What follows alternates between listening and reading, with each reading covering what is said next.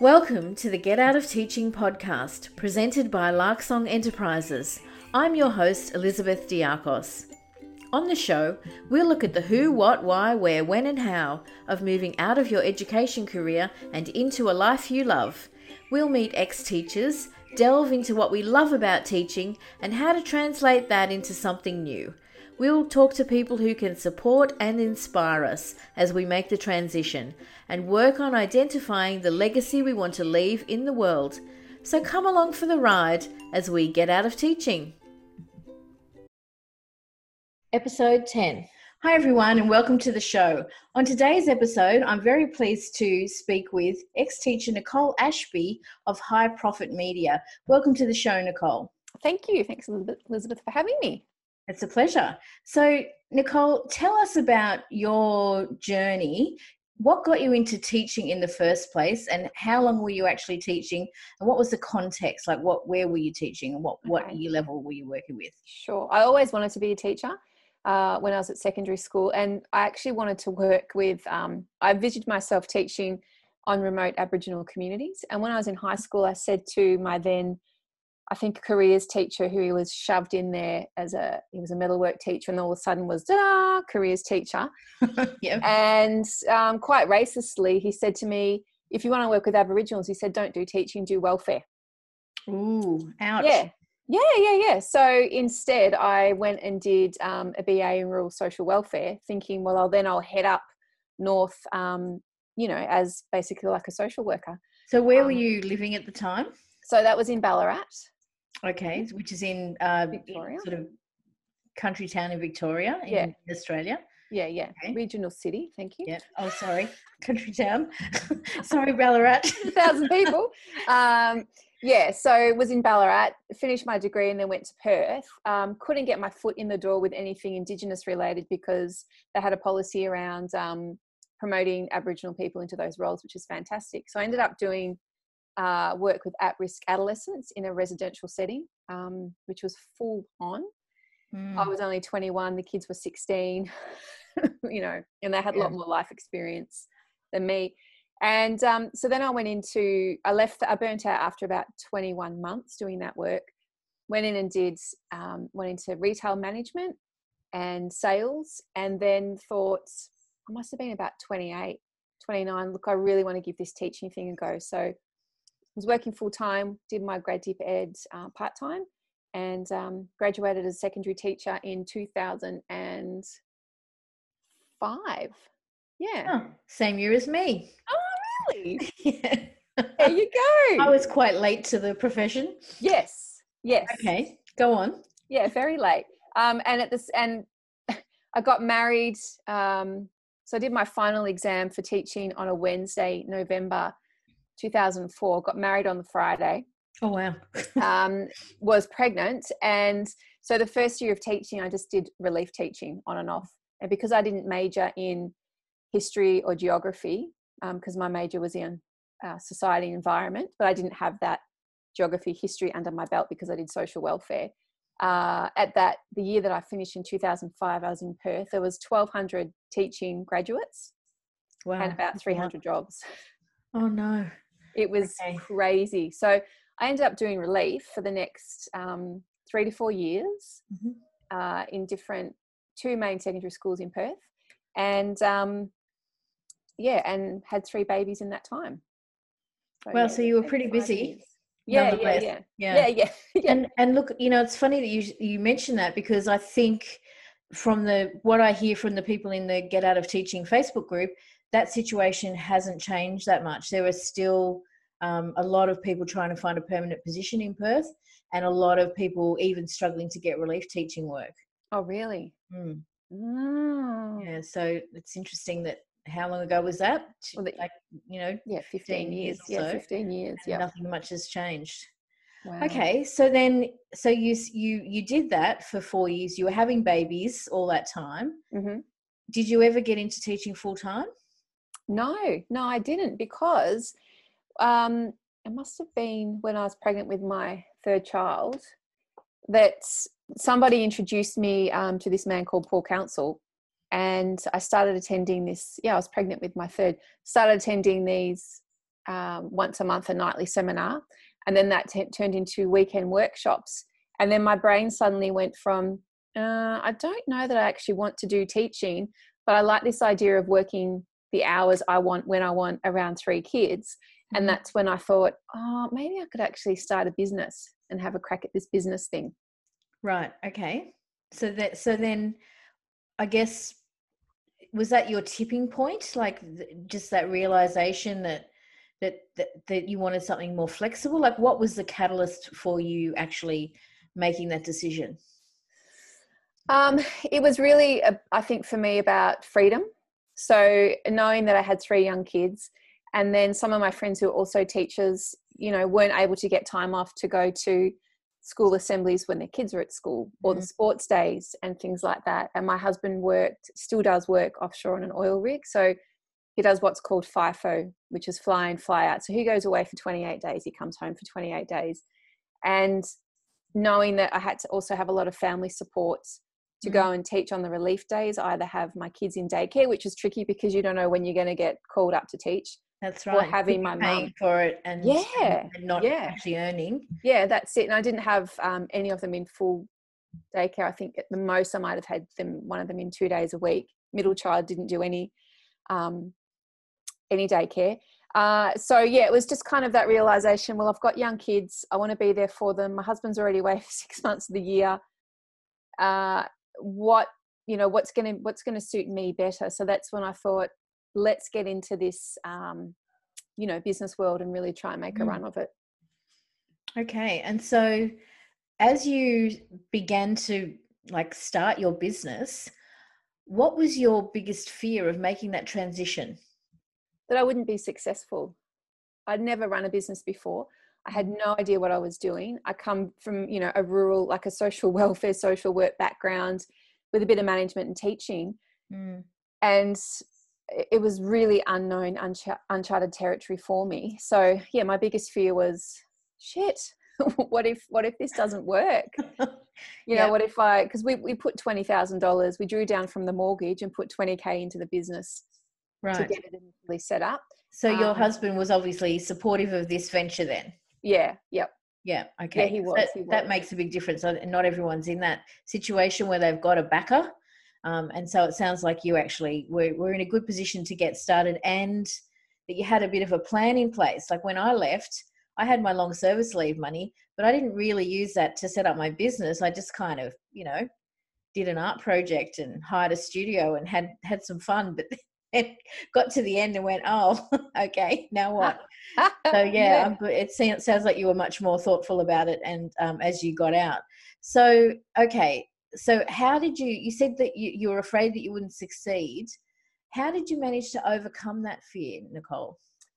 It's a good question. I had a mentor. So anybody who goes into business, I highly recommend that you have a mentor or a coach who, I guess, can shine the light, but not just anyone. For me, it was really important to have somebody that had already achieved the results that I wanted. So my mentor, who I still work with, 10 years later, has started 4 multi-million-dollar businesses from scratch. He's an educator, from heart. He just really wants to help empower people. So he was great because I'd say, right, what do I do? And he'd say, do this. So I'd go and do it and go, right, I've done that. Now what do I do? He'd say, okay, this is the next step. So each step that I went through, he was there because he'd been there before. Yeah. So he could see what was coming that I couldn't see. He'd been in situations that I'd been, I didn't know how to navigate, going to boardrooms, pitching what I was doing, writing copy about for flyers or to go in newspapers on the website, all those sorts of things that were really foreign to me. He had a grip on. So yeah, that was how I got through it. Yeah. Wow. Okay. So really having some support made a big difference at that point in time. Yeah. And even still, it sounds like still, that's really important. Yeah. Definitely. Okay. And so what is the work that what did you do as you left teaching? And then how did that sort of transition into what you're doing now? Okay. So my first company was set up around that fly in, fly out. So that was called FIFO Families. And that was about the basis of that was about supporting and creating community for other fly and fly out families right around the country.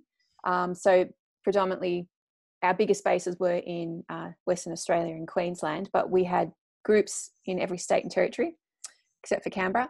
And it was really just to have little gatherings of families connecting and helping each other. Because if something was going to go wrong, like the car was going to break down or the washing machine or, you know, something terrible, you'd have to go to hospital with your kids. It was always going to happen when your partner was away.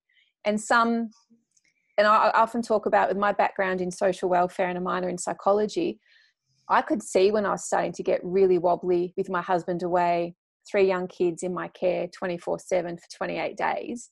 I could see that.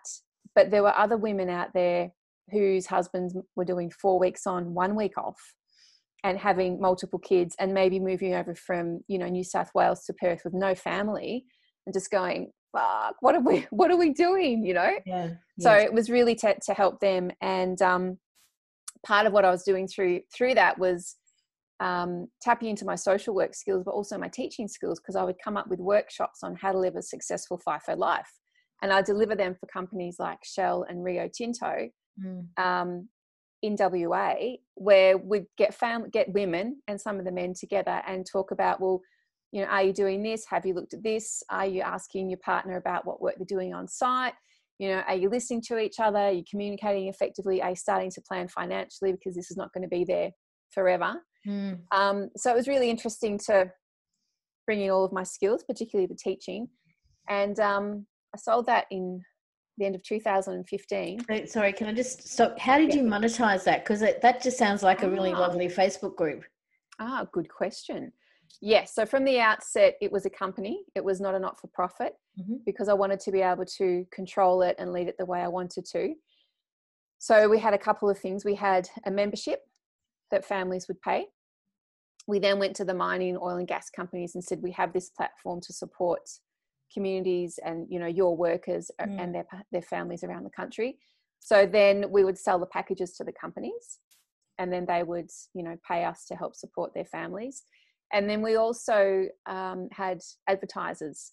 So fly and fly out is quite a high income sector of the community. And financial advisors wanted to tap into that, and accountants and so forth. So we would charge them accordingly. We'd have a fee structure. So we'd get different advertisers who wanted to target those families and workers that were happy to advertise with us. So we had, 3 clear revenue income streams. Right. Wow. Fantastic. And so with the families paying, what did they get in return for that? So we would do monthly face-to-face get-togethers in their local area.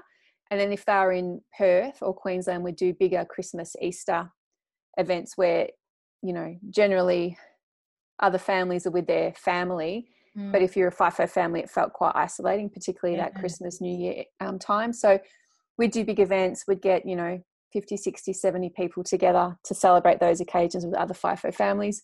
We'd do webinars, as I said, the workshops. And then they also got a card, which was similar to the entertainment book. Oh, yes. Yeah, but it was a FIFO families card with discounts and, special offers through the entertainment book world, and then some of our advertisers. Right. Wow. Okay. So quite a lot of innovation there to get all that to actually get up and running and to make it a valuable experience for the families. Yes. Yeah. Yeah. Wow. Thank you. Yeah. Thanks for sharing that. No worries. You lots of great ideas here. I'm thinking, how can I? And you know, the most challenging thing was because what we were doing was making such a significant impact in creating that support for women predominantly. Like some women would go into our forum and say, you know, I've been in tears. I'm so happy to find this. I was in such a dark place. I felt so lonely and isolated. Or other women would say, you know, I've just dropped my husband off at the airport. I've cried all the way home. Like these are families under, you know, a lot of pressure by choice. So that was what you call like what we were providing was an intangible. So it wasn't you know, here's a book on surviving FIFO. A lot of it was, you know, might be support on Messenger or connecting with those other families. So that was a bit of a struggle for us because it wasn't you know, they'd get a welcome pack in the mail, but in terms of, you know, you've spent $55. What do I get physically for that? You know, the tangible. So that was something that when you're running business, you talk about perceived value. That was a bit of a sticking point that we always had to work on. Yeah. Okay, I understand that. Yeah. I mean, I feel like a lot of what you describe is similar to the teachers in the Get Out of Teaching Facebook group who are often describe themselves that they're crying on the way home, or they're crying before they go to work, or they're crying in the car park at work as they try to force themselves to get out of their car. So there are similarities there with that level of distress and maybe some shame around that as well, for feeling that way, like that they should be able to cope, but they can't. Oh, for sure. Yeah, for sure. Definitely. And then when you're providing that support as well, some people would often say to me, well, why should I have to pay to meet a family, you know, at the park on a Sunday? Or why should I have to pay for that access to the Facebook page? And I'd kind of think and sometimes say, do you know how much work goes into getting you and 4 other families at this local park on a Sunday? And sometimes with a volunteer who would run that event, or even just, you know, getting people into that Facebook page. It doesn't all just happen, as you know. It takes a lot of time and effort. Yeah. Thank you for saying that. I hope everyone's listening to that. yeah, it's a lot of work on the organiser's behalf. Yeah. Okay, so you mentioned that some of the skills you had as a teacher were brought to bear in this context. So I imagine your presentation skills. What other things were you able to transfer? I think the presentation and then putting the workshops together. And it was funny because when I would get up to present, you know, to a group of mums and dads, or if I was getting up to talk to mining companies or what have you, I'd put my teacher hat on, just bang, immediately, boom, right in front of the classroom, everybody eyes up, here we go. And sometimes I'd joke and say, look, you know, if they're a bit chatty, look, I have to put my teacher's voice on and separate you two. So, you know, just kind of joking around, but very much for me, I was very clear, I'm in my teaching realm. And that was what gave me the confidence to stand up in front of people. So I think that's a really beneficial trait from teaching, is that you can stand up in front of anyone. If if that's something that you struggle with, just put your teacher hat on and off you go. So I was able to come up with workshops, and then, you know, also in my current business as well, as you know, I've got a media training workshop. So going through and reverse engineering my own media interviews with FIFO families, there was hundreds and hundreds, and then putting together a package around, well, how can I teach other people to get the same media success or similar media success to what I've had? Yeah. Okay, so it sounds like a lot of the things that you did and the things that you learned along the way were kind of organic. Did you do any particular study, or did you do any courses to learn how to do what you were doing? No, I just worked really closely with my mentor. So he was running a course in Perth called Money Mastery, and that was one weekend a month over 12 months. I did that twice. And that was really understanding how we've been conditioned, the conventional wisdom, I guess, and how we've been taught and conditioned ironically through schooling, that, you know, you go to work, you go to school from 9 till 3, you go to work 9 till 5, you have your breaks, you be productive. And, you know, it basically ingrains us to be workers. But to be entrepreneurial and innovative, you've got to really step out of that space and into something completely different. So I needed quite a bit of support to move from worker self to entrepreneurial self, if that makes sense. Yeah, it does. And it was hugely beneficial around, you know, watching different videos and reading books and having conversations, and looking at a lot of research that has been done through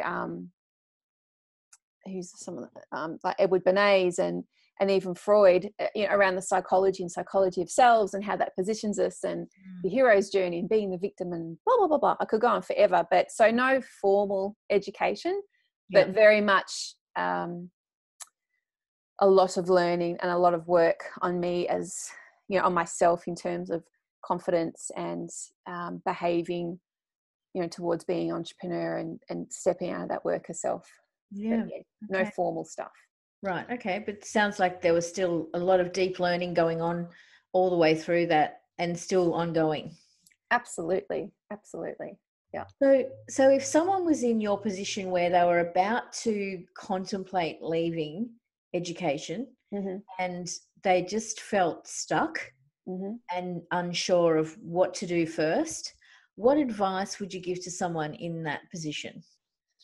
I would say have a conversation with somebody who has been there and done that, such as yourself or me or somebody else out there who can sit down and you can have that conversation, a bit of a brainstorming session to unpack where they're at, and then what skills do they have that they might be able to start their own business, or is there something they can put up online, such as a course, because we know that the self-education and coaching business is something that is booming and is going to continue to boom. So I would suggest sitting down with people that have left the profession and have successfully set up businesses, and I guess leaning on them a bit to say, well, this is what I want to do, but I don't know how to get there. I don't know what the first step is. Talking to someone who's done it. So if someone so that was FIFO Families. Now you're doing the High Profit Media. So what's your actual service? And if someone wanted to use it, how would they get in touch with you? Yeah, so they can get in touch with me through my website, which is high-profitmedia.com. High Profit Media on Instagram and Facebook. But what I actually do now is, it's a few things, is I do media training and coaching. So I can teach you how to write media releases and who to contact and when to contact different media so that you can get your story out there and start reaching your ideal client. I also do marketing services now as well. So something that I'm upskilling this year is around writing copy. So effective copy, so that you're using words of influence that will influence your ideal customer, so that when you're writing to your teachers or whoever it is, you're using words that captivate them and pull them in immediately. And then I'm also just doing some videoing, like putting videos together as well. So using that copy, images and music to make really compelling videos that speak directly to your ideal customer. So the media training, coaching, copywriting, and a bit of marketing and video production. Wow, okay. Fantastic. And I will put those links up on the show notes for this episode on the Buzzsprout platform and also on my website. So if people want to find out a bit more about you, Nicole, they can by that method. So Nicole, what's life like for you now? Oh, it's busy. It's busy. So I'm back in Ballarat. I've been back here for about 16 months now. Decided to come back closer to family. My husband's still away. Still got 3 kids. They're 10, 12 and 14. So it's really for me at the moment about balancing or, getting that state of being productive in my business and running my business, and also being there as the primary carer for my kids. So yeah, busy times, but yeah, happy, good. It sounds like it's pretty fulfilling at the same time. Yeah, it is. That's the word I'm looking for. Thank you. Yes, fulfilling. It is. Okay, so Nicole, the question that I'm ending every podcast with, what's the legacy you want to leave in the world? That's a great question. The legacy I think I would like to leave is have a go. If there's something that you want to do, there's something that you want to try, back yourself and do it, because you'll never know unless you try. And one of the biggest lessons I've learned is you must get comfortable with feeling uncomfortable.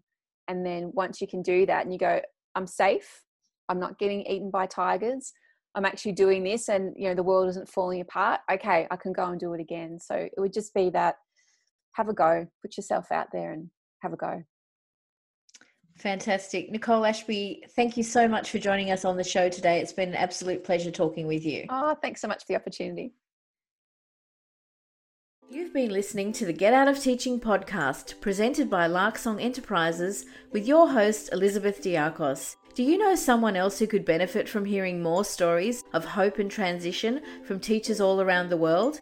Please take a moment to share this and other episodes via your podcast app. Each share helps me reach listeners just like you who can benefit from this content. The Get Out of Teaching podcast is proud to be part of the Experts on Air podcast network. For show notes and other resources, please visit larksong.com.au/podcast.